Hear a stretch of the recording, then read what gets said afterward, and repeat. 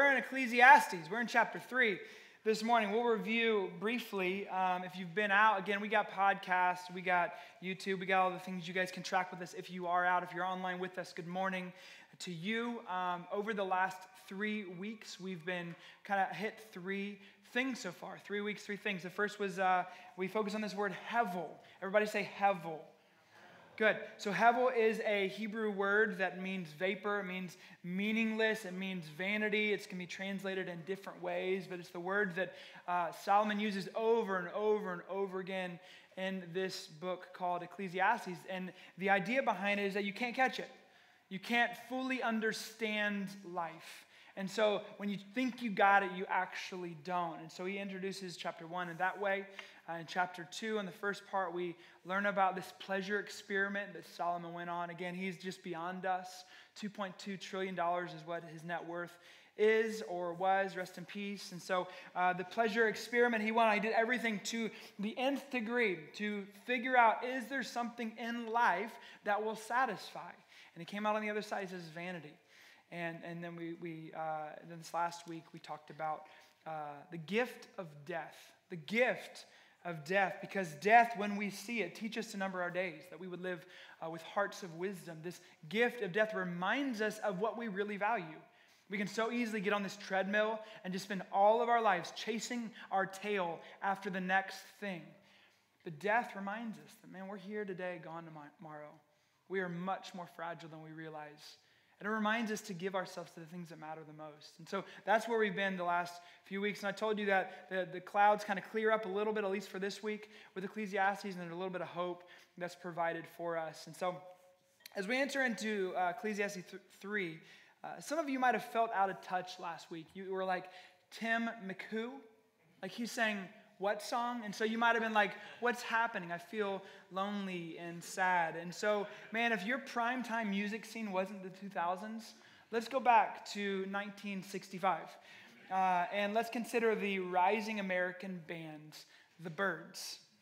And so The Byrds wrote a song called Turn, Turn, Turn. And what I'm not going to do is sing it. I used that token once about every 10 years. And so that one's gone. But they did sing this song, to everything, turn, turn, turn. There is a season, turn, turn, turn. Yeah, harmonies, wow. At a time, the reason why I didn't sing this song is I couldn't land how this went. And I felt like I was going to screw it up in front of you. But it says, and a time to every purpose under the sun. And so they covered Solomon's original, okay? So they took Ecclesiastes almost verbatim, and they wrote a song about Ecclesiastes 3. And that's where we're going to be this morning. We're going to look at the Byrds cover of Solomon's ditty. And so Ecclesiastes chapter 3, we're going to read 1 through 8. For everything there's a season, and a time for every matter under the sun. A time to be born and a time to die, a time to plant and a time to pluck up what is planted. A time to kill and a time to heal. A time to break down and a time to build up. A time to weep and a time to laugh. A time to mourn and a time to dance.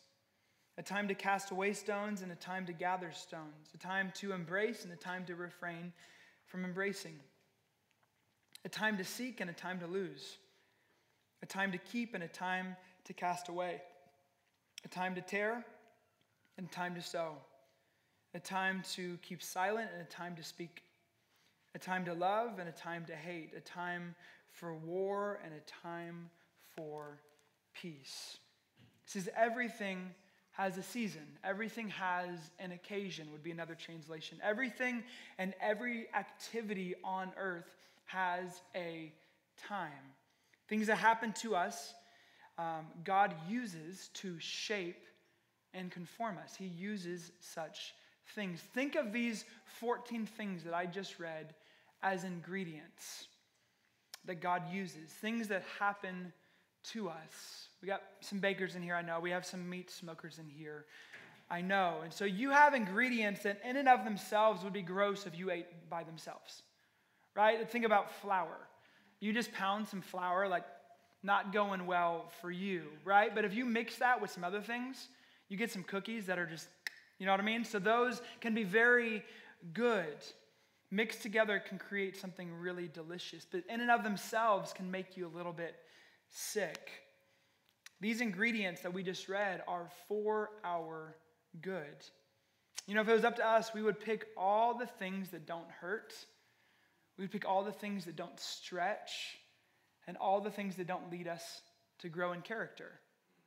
But all of these ingredients are a part of life, and God uses them for our good. It's what Paul said in Romans 5, that suffering leads to character. He didn't say ease leads us to character.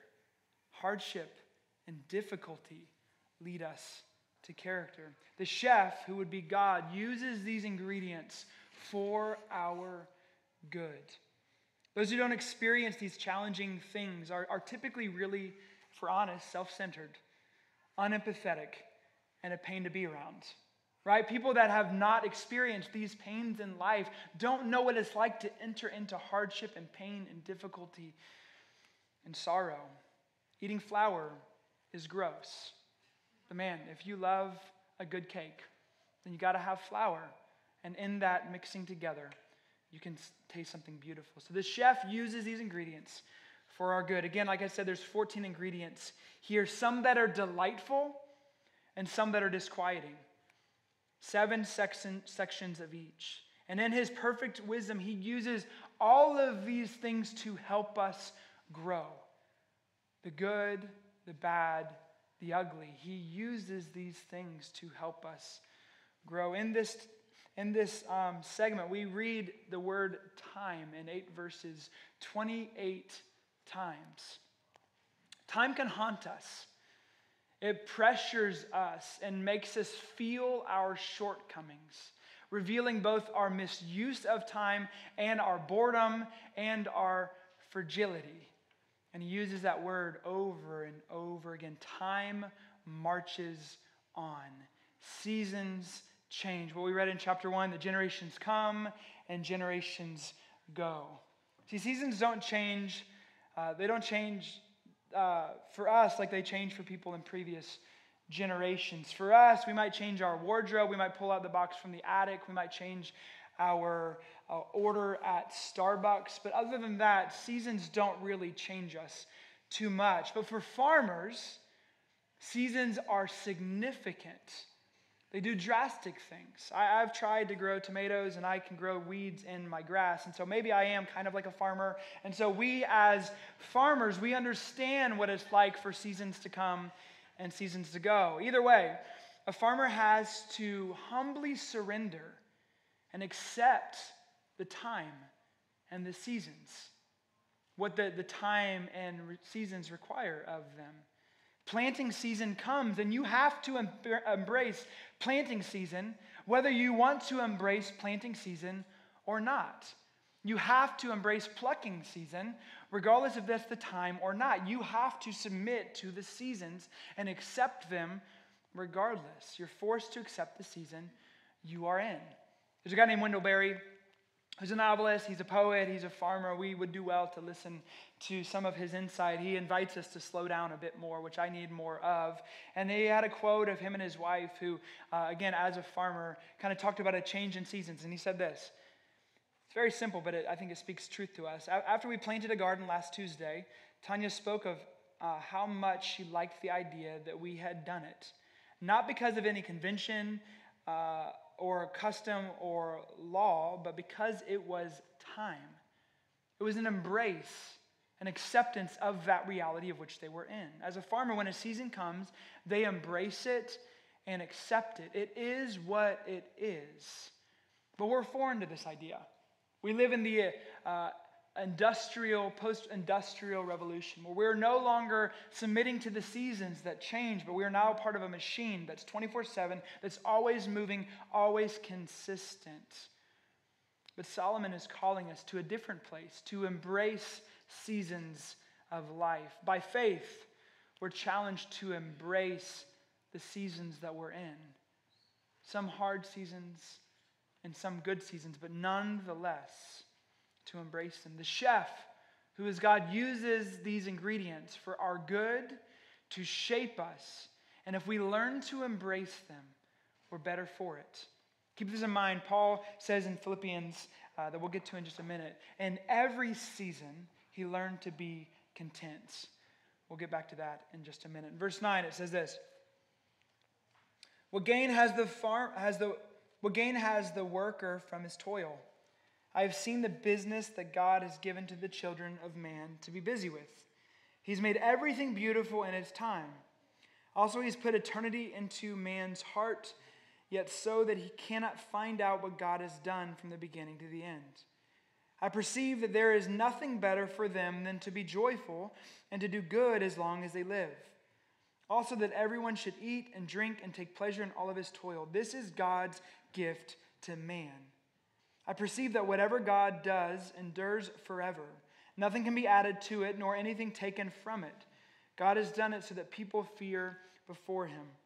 That which is already has been, that which is to be already has been, and God seeks what has been driven away.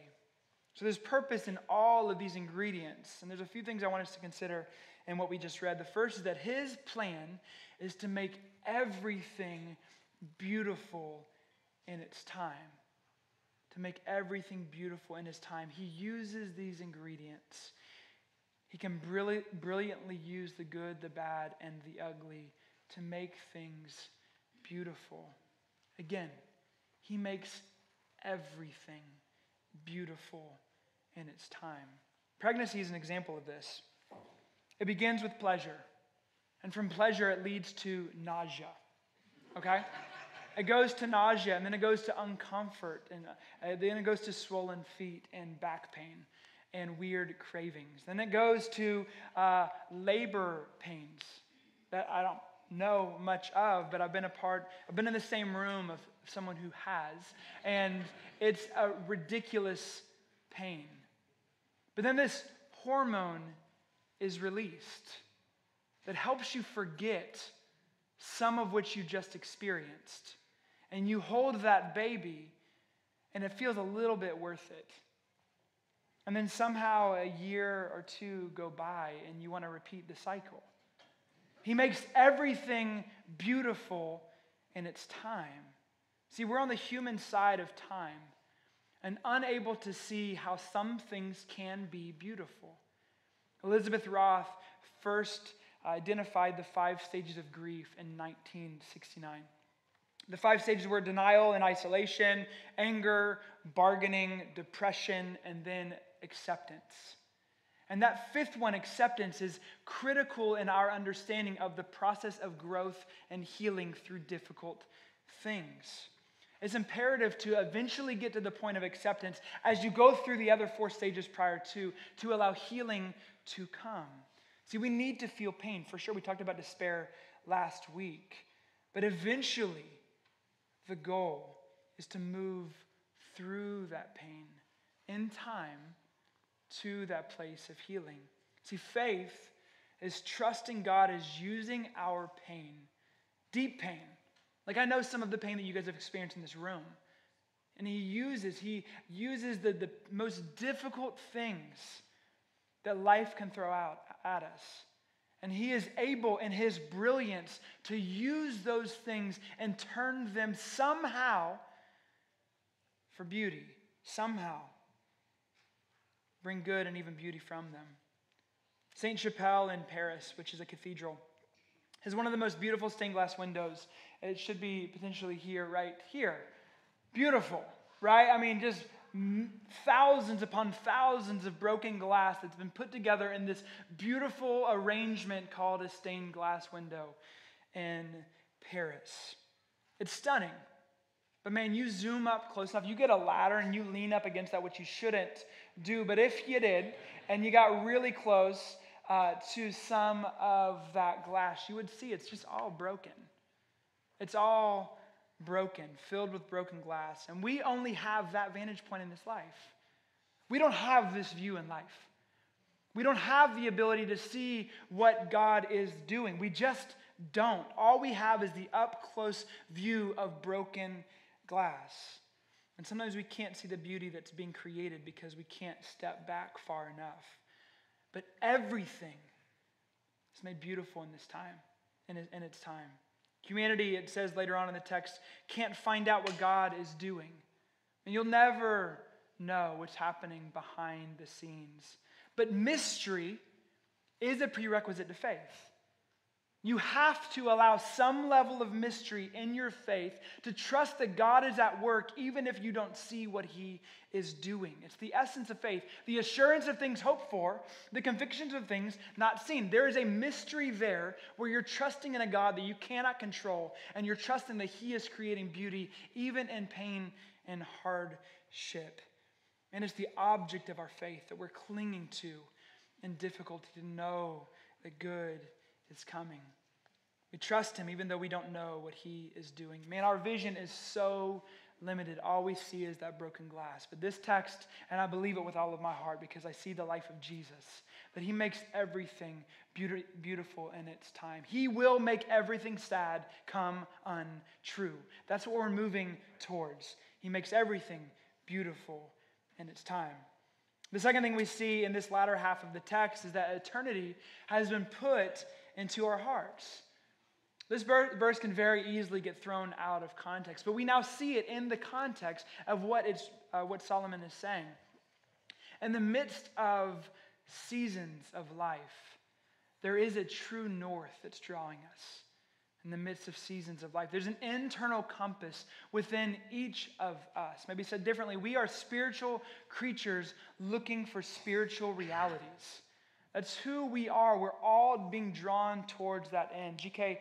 Chesterton says this, and I want to read it to you. Just as we all like love tales because there's an instinct of sex, we all like astonishing tales because they touch the nerve of the ancient instinct of astonishment. This is proved by the fact that when we are very young children, we do not need fairy tales. We only need tales.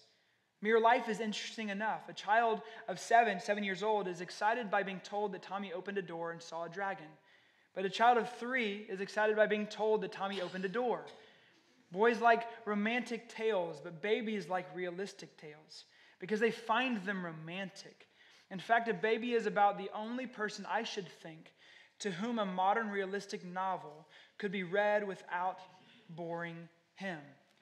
Innate to us, we are longing to be a part of something astonishing. Why? Because eternity has been written upon our hearts. It's unavoidable. We are in the greatest tale. All the tales that Marvel's moving towards, all the tales that Disney is moving towards, is all moving towards this great end of the meta-narrative, the story of God redeeming the world. We're in this great story here and now. There really is an evil sorcerer. We are really under an enchantment. There is a noble prince who has broken that enchantment. We will indeed find victory over death because of this prince.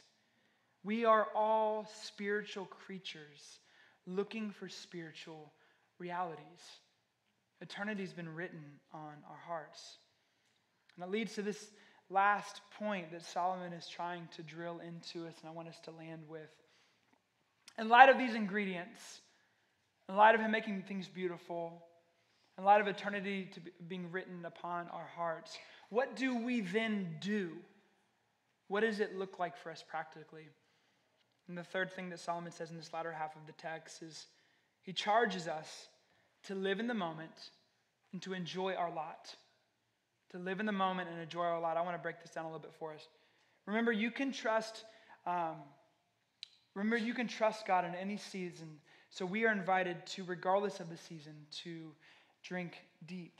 It's imperative to not overlook this. Solomon is charging us to choose the moments that are right before us and to enjoy them. In 1923, Coca-Cola used this motto, enjoy thirst. Right? That was 1923. And then they resurrected it again in 2000, and they used this phrase, enjoy. And so now at the top of Coca-Cola, trademark, of course, you have enjoy as kind of a subliminal way to communicate that Coca-Cola is to be enjoyed. It's implying slowing down and experiencing what's in your hands. That's what they want. That's what this marketing strategy is doing, to enjoy what's in your hand, what's right before you. As the bird stole from Solomon, so Coke stole from Solomon. This reality of enjoyment. This point is crucial to understand Ecclesiastes. You won't be able to control your life.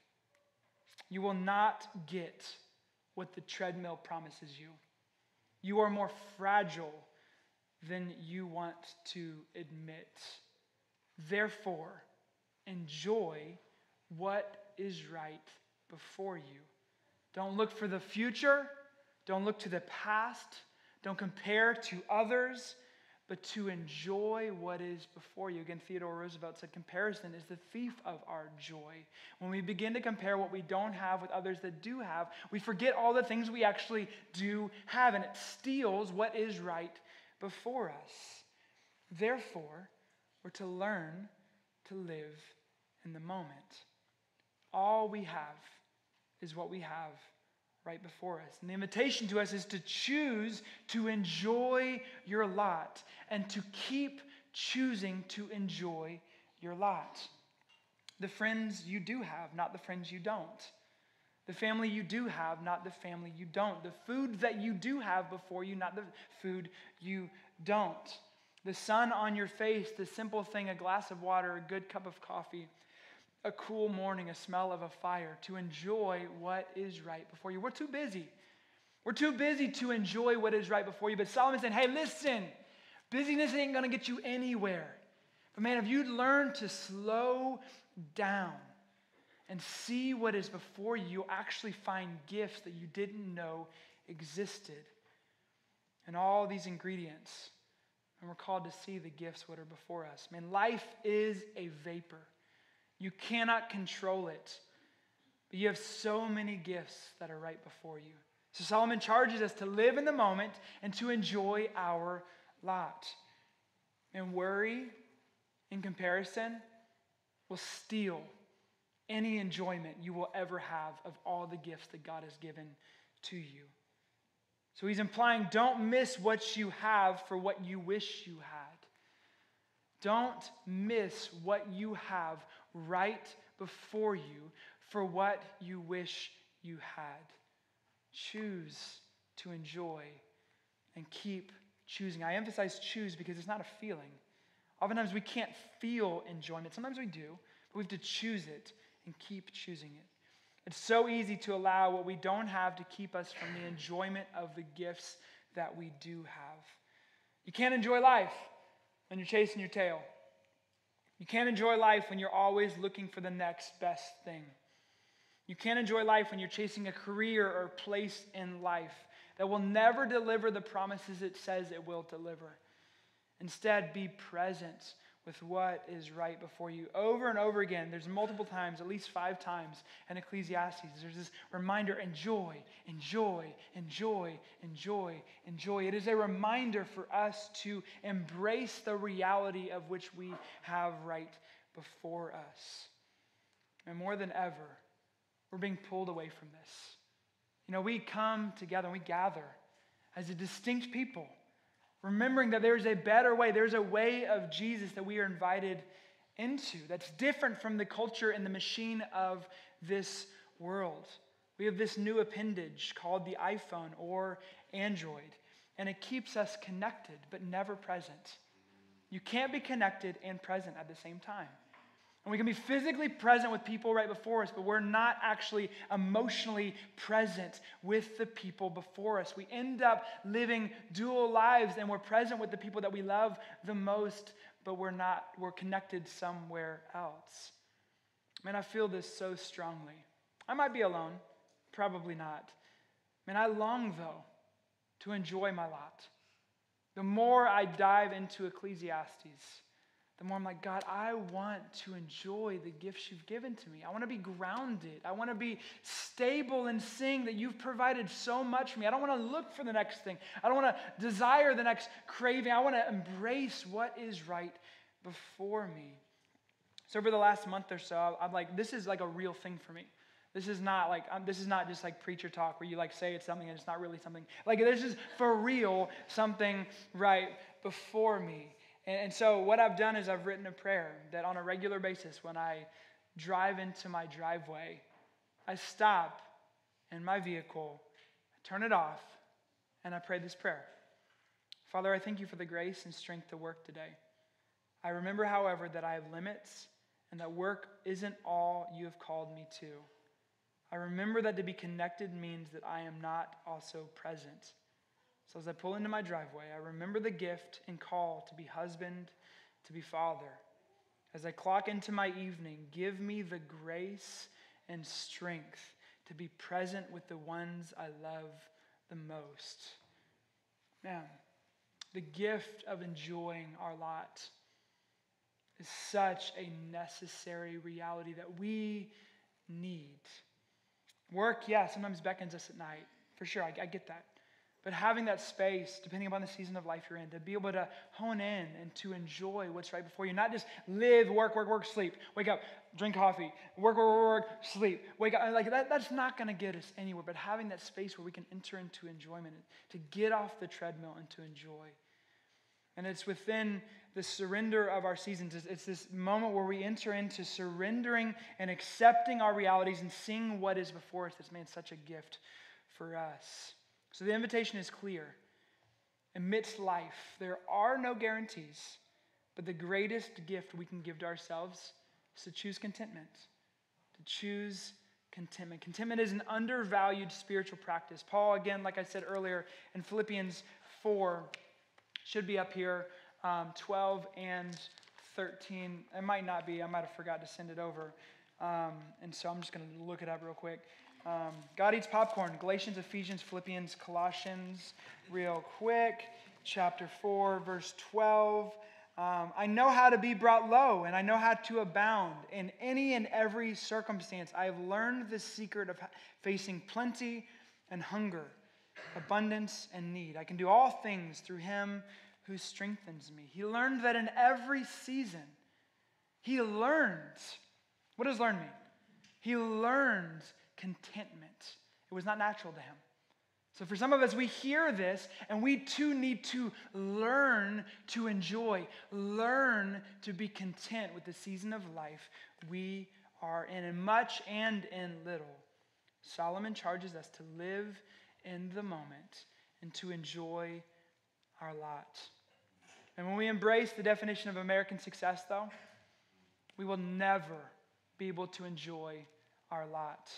American success is bigger is better. It's metrically based. It's this hamster wheel that we step onto. It's a pressure to keep up with others. But man, when we remember kingdom success, walking with Jesus, doing what he says, leaving the results up to God, it takes the burden off of us. That in your business, work hard. Yes, work hard. But leave the results up to God. In your family, do what you feel called to do, but leave the results up to God. The burden isn't on us. Solomon charges us to live in the moment and enjoy our lot. I'll close with this catechism that Ecclesiastes has created for us. It's a question and an answer. Where do we glorify and enjoy God forever? The answer, right here where you are under the sun. That's what we're called to. Under the sun, where we are, how do we glorify God? We enjoy him right here.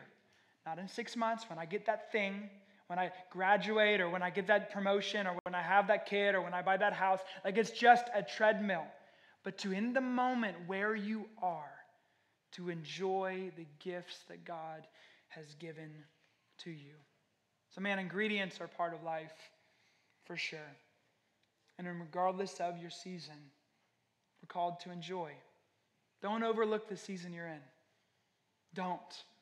Too many times I hear people regret for overlooking a season that they're in. And they look back and they say, I'll never have that season again. Man, enjoy the lot before you. I would encourage you as we close to choose contentment. Last week we talked about homework of considering death. I don't know. I know of 2 people that did it because they texted me, but that might be it. We considered death and creating space to consider death in a way that's good for our souls. And this week, man, Consider what it looks like to choose contentment.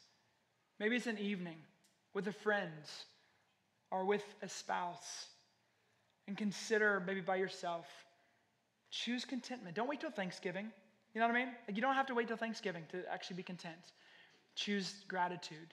But man, this week, carve out some time in your schedule and just consider that your Father is so kind to you. He's given you things that you've never given him credit for. Consider it. Allow enjoyment to take over your heart and to consider the gifts that he's given to you. Amen. Let's pray.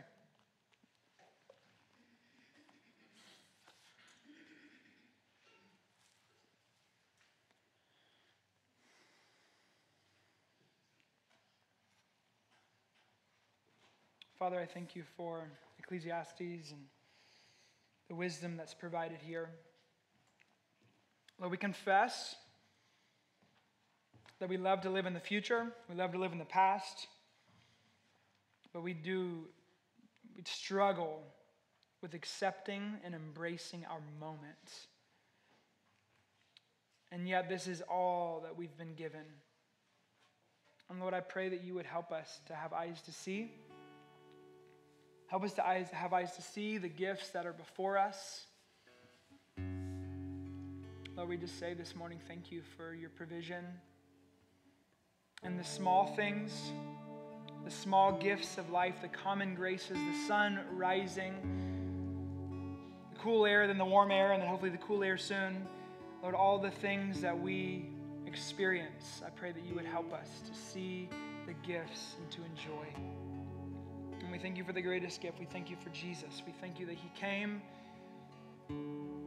though we didn't deserve it, and you came to rescue us from this enchantment, to bring us to yourself and to swallow death forever. And this morning we remember the story we're a part of. Give us eyes to see. Give us the gift of faith to remember what you are doing in this world and in our lives. God, we bless you and we love you in Jesus' name.